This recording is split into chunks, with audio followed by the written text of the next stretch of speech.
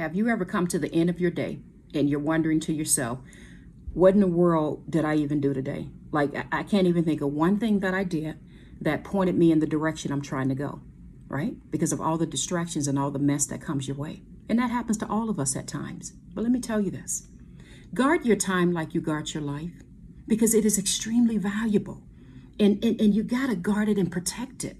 Sometimes you're going to have to let some situations be and just let people think they won that argument. Let them think they won that fight. Or don't even address some situations that is just not worth your time.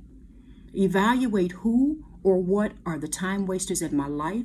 Get yourself serious about having a routine and having a schedule and sticking to it. And even on those off days, when you feel that, I got distracted and the whole day went by and I don't know what I did, that's okay. Just take some time to sit and learn from it and say, okay, next time they come at me, this is how I'm going to handle it. All right? I love you all. It's time to get focused.